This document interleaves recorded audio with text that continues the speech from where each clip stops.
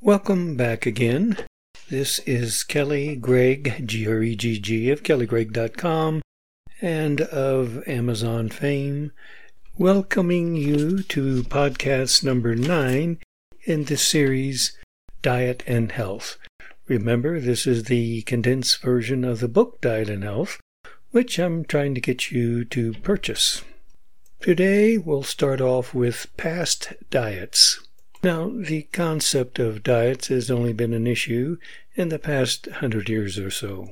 A few hundred years ago, I doubt if there were very many diet books, and those that were present were concerned with what to eat rather than trying to lose weight. Of course, now you can't walk down the street without tripping over a diet book.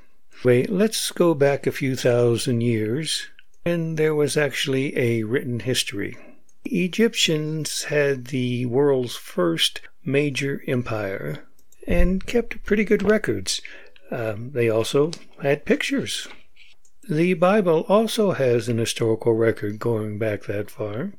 And about 2,500 years ago, numerous cultures began developing their own written records. I, of course, have not studied the Chinese written records, the Indian records. I simply don't speak those languages. I do think we can all agree that in order to have science and government, you must have enough extra food to feed people in a city. Hence, when you look back, it appears there was plenty of food available over the last few thousand years. Of course, dietary history is skewed because unless you had an abundance of food, you did not have a big civilization or cities, and you probably did not have much of a written record. We recognize that even during the Egyptian Empire, there were people scattered all over the world. Most of them kept an oral tradition, so there's really not a lot of written history from other countries. From what records we have, and using our common sense, I think we can reasonably determine that mankind was not in a state of near starvation, and in fact, famines appear to be relatively rare.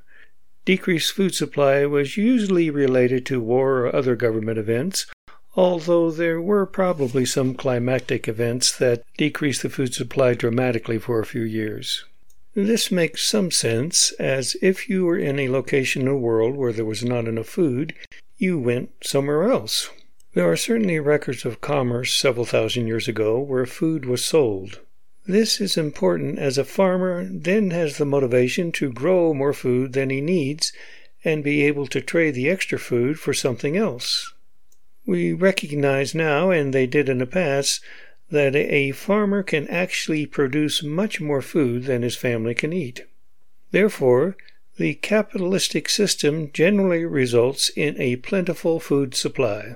Using some data and common sense, it appears food was much more regional. With the advent of effective food storage and transportation, there became a more widespread diet. Now, food has been dried and salted and smoked for several thousand years. Crops and fruits are only ripened certain times of the year. Even keeping animals requires that fodder must be available in the winter. Even if you live by the ocean, there was still a seasonal aspect to the availability of fresh food. It turns out the easiest types of food to store are starches. Grains, root vegetables, tubers, pumpkins, squash can be kept in the appropriate environment for months. Dried fruit has also long been stored for times of scarcity. As you can imagine, meat and fats are more difficult to store for several months. And it does appear that mankind enjoyed eating fat. Of course, this is the most difficult type of food to preserve. Hence, during lean times like winter, or perhaps among the poorer folk, the diet was heavy on carbohydrates. Now, grains, especially wheat, does provide some protein and fat, and are amenable to long-term storage. Grain can also be fed to animals during the winter, and hence enable protein storage on the hoof. For the most part in the last few thousand years, although there appear to be plenty of food, the diet of most people during scarcity was heavy on carbohydrates. This was not a low-carbohydrate diet, and there was plenty of food, so how come there was not an obesity epidemic? Your body is quite complex and can adapt to almost any diet and keep you healthy. And now we have to go into my definition of health, which is to be able to work, to be able to function in normal life, to be able to enjoy life, and to be content. There have been many definitions of health over the years, mainly revolving around your length of life. In the past few thousand years, that may have been a quite reasonable definition. But nowadays, we have extended life a little, but we certainly have not extended the ability to function later in life any. In fact, the opposite. There are more disabled people as they get older now than there was in earlier times. Let's go back to the Egyptians a little. This was the first very large civilization for which we have a good historical record. And for the most part, this is all due to the extensive fertility of the Nile Valley. This valley has been responsible for producing wheat for a large portion of the world in that area for thousands of years. In fact, even to this present day. Now, civilization requires a government, and for the most part this was led by some type of king. No matter who the leader is, there is an army of minions to enforce the law. At this time, mankind's diet was based upon where you lived. If you could not grow your food, harvest enough natural growth, use the oceans and lakes as a source of calories, or harvest wild game, you simply moved somewhere where you could. This led to the congregation of people in certain areas of the land. Early on, food preservation was explored and developed. Naturally, food is not always around. The seasons change, and at certain times of the year, no food is readily available. It did not take long to figure out that plant products were easier to preserve than animal products. At times of plenty, you had to save for times of scarcity. Grains, especially wheat, developed to be the most productive food that could be preserved for years. Egypt was able to store 7 years' worth of food and then able to sell the excess food to the neighboring countries during a 7-year famine. As excess food became available, people were able to eat without having to obtain their own food, and government officials, scientists, craftsmen, and such could exist on the food grown by others. This produced civilization and enhanced the capitalistic system. The point is, more food can be produced and preserved than the people in that land could eat. For the most part in recorded history, there was plenty to eat, both in grains, dairy, and meat products. Fruit was generally not available except a few months a year, unless it was in a dried form. Although food was available, it was generally eaten at mealtimes. Of course, now I'm talking about the common man. If you were the king of Egypt, you could do whatever you want and eat ostrich tongues every day if you wanted to. But for the common man, food was generally eaten at mealtimes. The natural rhythm of man appeared to be that meals were eaten after sunrise and at sunset. Artificial lighting, that being fire for the most part, used fuel which was not to be wasted, and hence it was not common to burn the midnight oil. I mean, you used that oil in cooking, you used it to prepare various substances. You really didn't want to waste it just to have light so you could eat a snack at 10 o'clock at night. As I discussed before, the concept of lunch has only been in the last couple hundred years. Then oil, gas, and later electricity became cheap enough that we could work after sundown by using these fuels to provide light. Then it just became too long between sunup and sundown to last, so you had to eat in between. Now man was eating 3 times a day, and of course now we're eating 6 to 8 times a day. Still, we don't have a good explanation for the current obesity and type 2 diabetes epidemic. Surplus food has been available in the United States for at least 300 years, and even during the Depression, when food was somewhat scarce, People were not starving to death, at least not very many. People were eating a high carbohydrate diet. Still, no rising rate of obesity or type 2 diabetes until about the last 100 to 80 years. I'll give you a hint.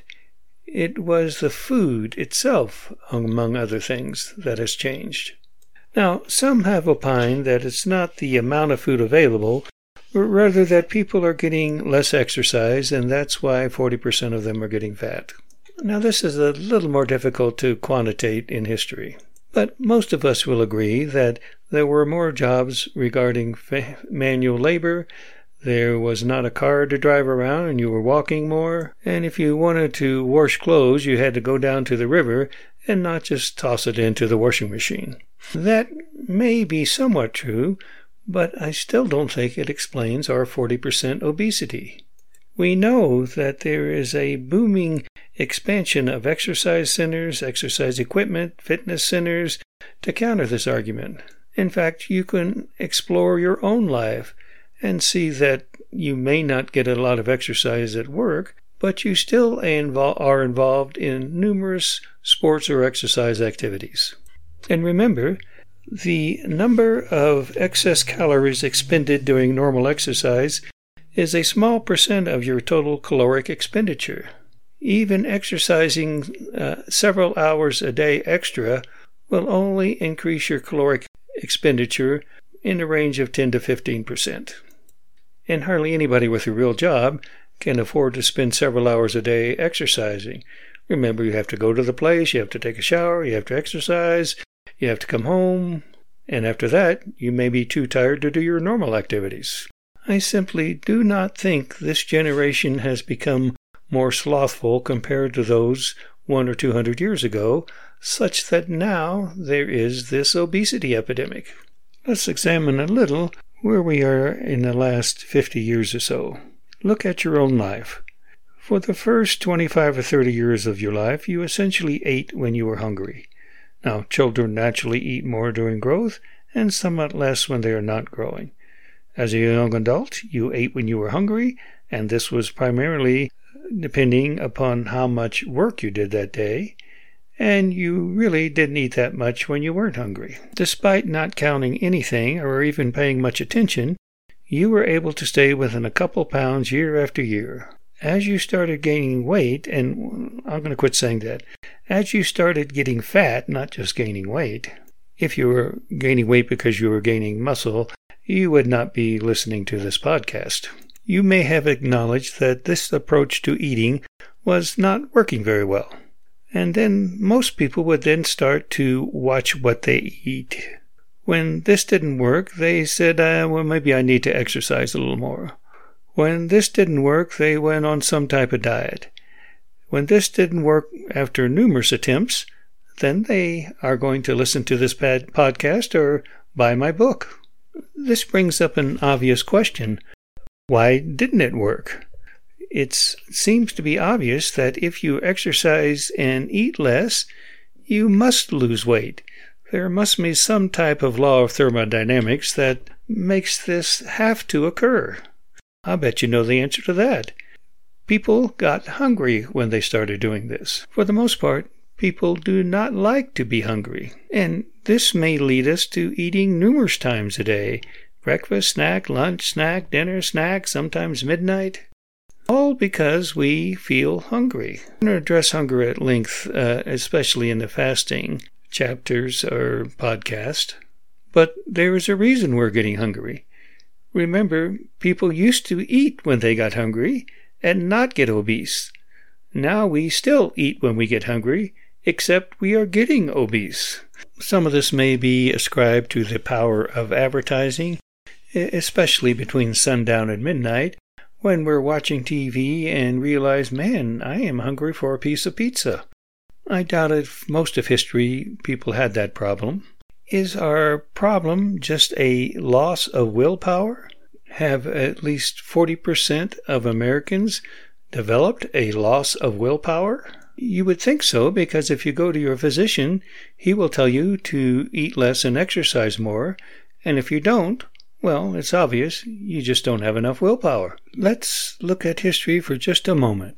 The days of our years are 70, and if by reason of strength they be 80 years, yet is their strength labor and sorrow, for it is soon cut off, and we fly away. This is Psalm 90:10, and was written about 3,400 years ago. Life expectancy for men age 50 years is 25.5 years. This statistic was written in 2018.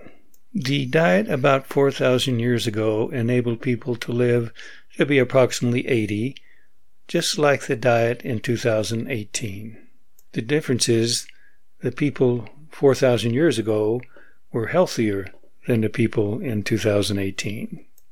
There's no doubt that our modern medical science has performed what seemingly are miracles to allow people to live longer. But they have not allowed people to be healthier, even using my definition. I am also pretty sure the people 4,000 years ago did not have a 40% incidence of obesity, prediabetes, and diabetes. The point is, our body worked great as far as diet is concerned for recorded history. It can adapt to low carbohydrate, high carbohydrate, low protein, high calorie, low calorie, fasting, and even starvation to keep you alive and healthy. What is the difference with the modern diet? We tend to discount those who lived long ago as though they were not nearly as smart as we are now. We change our diets based on current scientific thought. We conveniently forget how often this has been wrong. We discount 1,000 years of trial and error proving what works over the long haul. What do we actually learn from history of diet? Well, it was probably not low carbohydrate. It was probably not based on recurrent episodes of starvation. It was probably based upon what was available and what could be stored. For the most part, there was probably a lot of food. It also appeared that people liked variety in their diet and went through a lot of trouble getting different spices, growing different crops, and getting different foods from different lands. Sweets were desired then as they are now, and this mainly revolved around fruits where the sugars were bound to fiber. Honey was available and highly desirable, both as a preservative and a sweetener. It ends up almost nobody was eating sucrose till about 1,000 years ago, and then not very much. Okay, now you're going to be saying to yourself, is this guy really advocating a high carbohydrate diet? I mean, I'm not very smart, but even I don't think eating donuts every day is a good diet. Well, no, I don't advocate eating donuts every day either. But I do think the food has changed such that we cannot eat as high a carbohydrate diet as has been present in most of history without becoming obese. In fact, we've already tried to eat a high carbohydrate for 70 years, that being the low-fat diet. Remember, low-fat means high carb, because more than about a third of your diet in protein does not make you feel very well. We tried the low-fat diet because of all those smart scientists telling us how good it was for us, and it turned out it was the exact opposite. So no, I'm not going to advocate a high-carbohydrate diet. But as you will see as we progress along, carbohydrates are not evil. It's simply that the modern diet and modern food and the way we eat is going to necessitate our eating a lower carbohydrate diet than was historically eaten. I'm going to end up with the maintenance diet for the common man. And this is going to be the diet I advise for people who do not currently have obesity, insulin resistance, prediabetes, or diabetes. If you do have one of those conditions, you'll eventually going to have to go on a different maintenance diet. And that different maintenance diet is going to necessitate fewer carbohydrates than the common maintenance diet. That's not going to be terrible. You still eat plenty of food and plenty of variety of food with the lower carbohydrate common maintenance diet, but you definitely are going to have to change your diet. Now, at this point, I'm going to give you a disclaimer. If you are starving, and few people are actually starving, but if you are, you eat whatever you can get. If necessary, you just eat donuts 5 times a day. I'm not saying it's going to be that healthy, but your body is amazingly adaptable and you will be able to live eating that. In fact, if you are starving, you may well be able to eat a very high carbohydrate diet without getting any obesity or even insulin resistance. If you are a child, you need calories, and that's the most important fact. It's better to eat a healthy diet, but no matter what, you need food. So at that point, I don't care what kind of food you're eating as long as you're getting calories in. Now, for 99% of it, that's never an issue. We always have plenty of availability of calories. And then if you eat donuts every day, you will develop insulin resistance. I'll talk later about a man who did not eat anything for over a year. At the end of that time, he appeared to be in good physical condition. Of course, he was 200 or 300 pounds overweight when he started out, but nevertheless, he was able to survive just fine, not eating any calories, because he had plenty of stored calories. If you don't have plenty of stored calories, that's a completely different situation. And I advise you to go around and find any food you can and eat it. All right, so this is a continuing story of food and health. And remember the commercial, I'm trying to sell my books on Amazon. So you can go to the website to get a link or just go to Amazon. And you can buy a bunch of my books there. The book Food and Health is the big one where I've combined the previous 5. But yes, I would rather you just buy all 5 books individually and I'll make a lot more money. Unfortunately, I still just like to help people, so it's cheaper just to buy the one big book. We've still got a long way to go in the actual fun subjects such as autophagy, fasting, the components of the modern diet are still to come. And remember, those of you who are obese, there will be the ketogenic diet.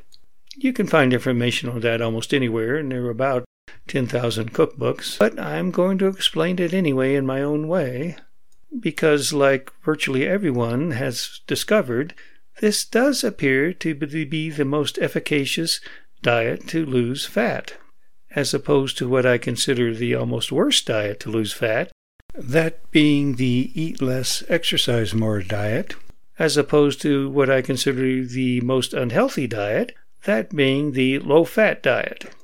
I say the most unhealthy diet, the most unhealthy common diet. I'm sure the cherry pie diet is more unhealthy than the low-fat diet, but it's close. Next, podcast number 10, a little more about the modern diet.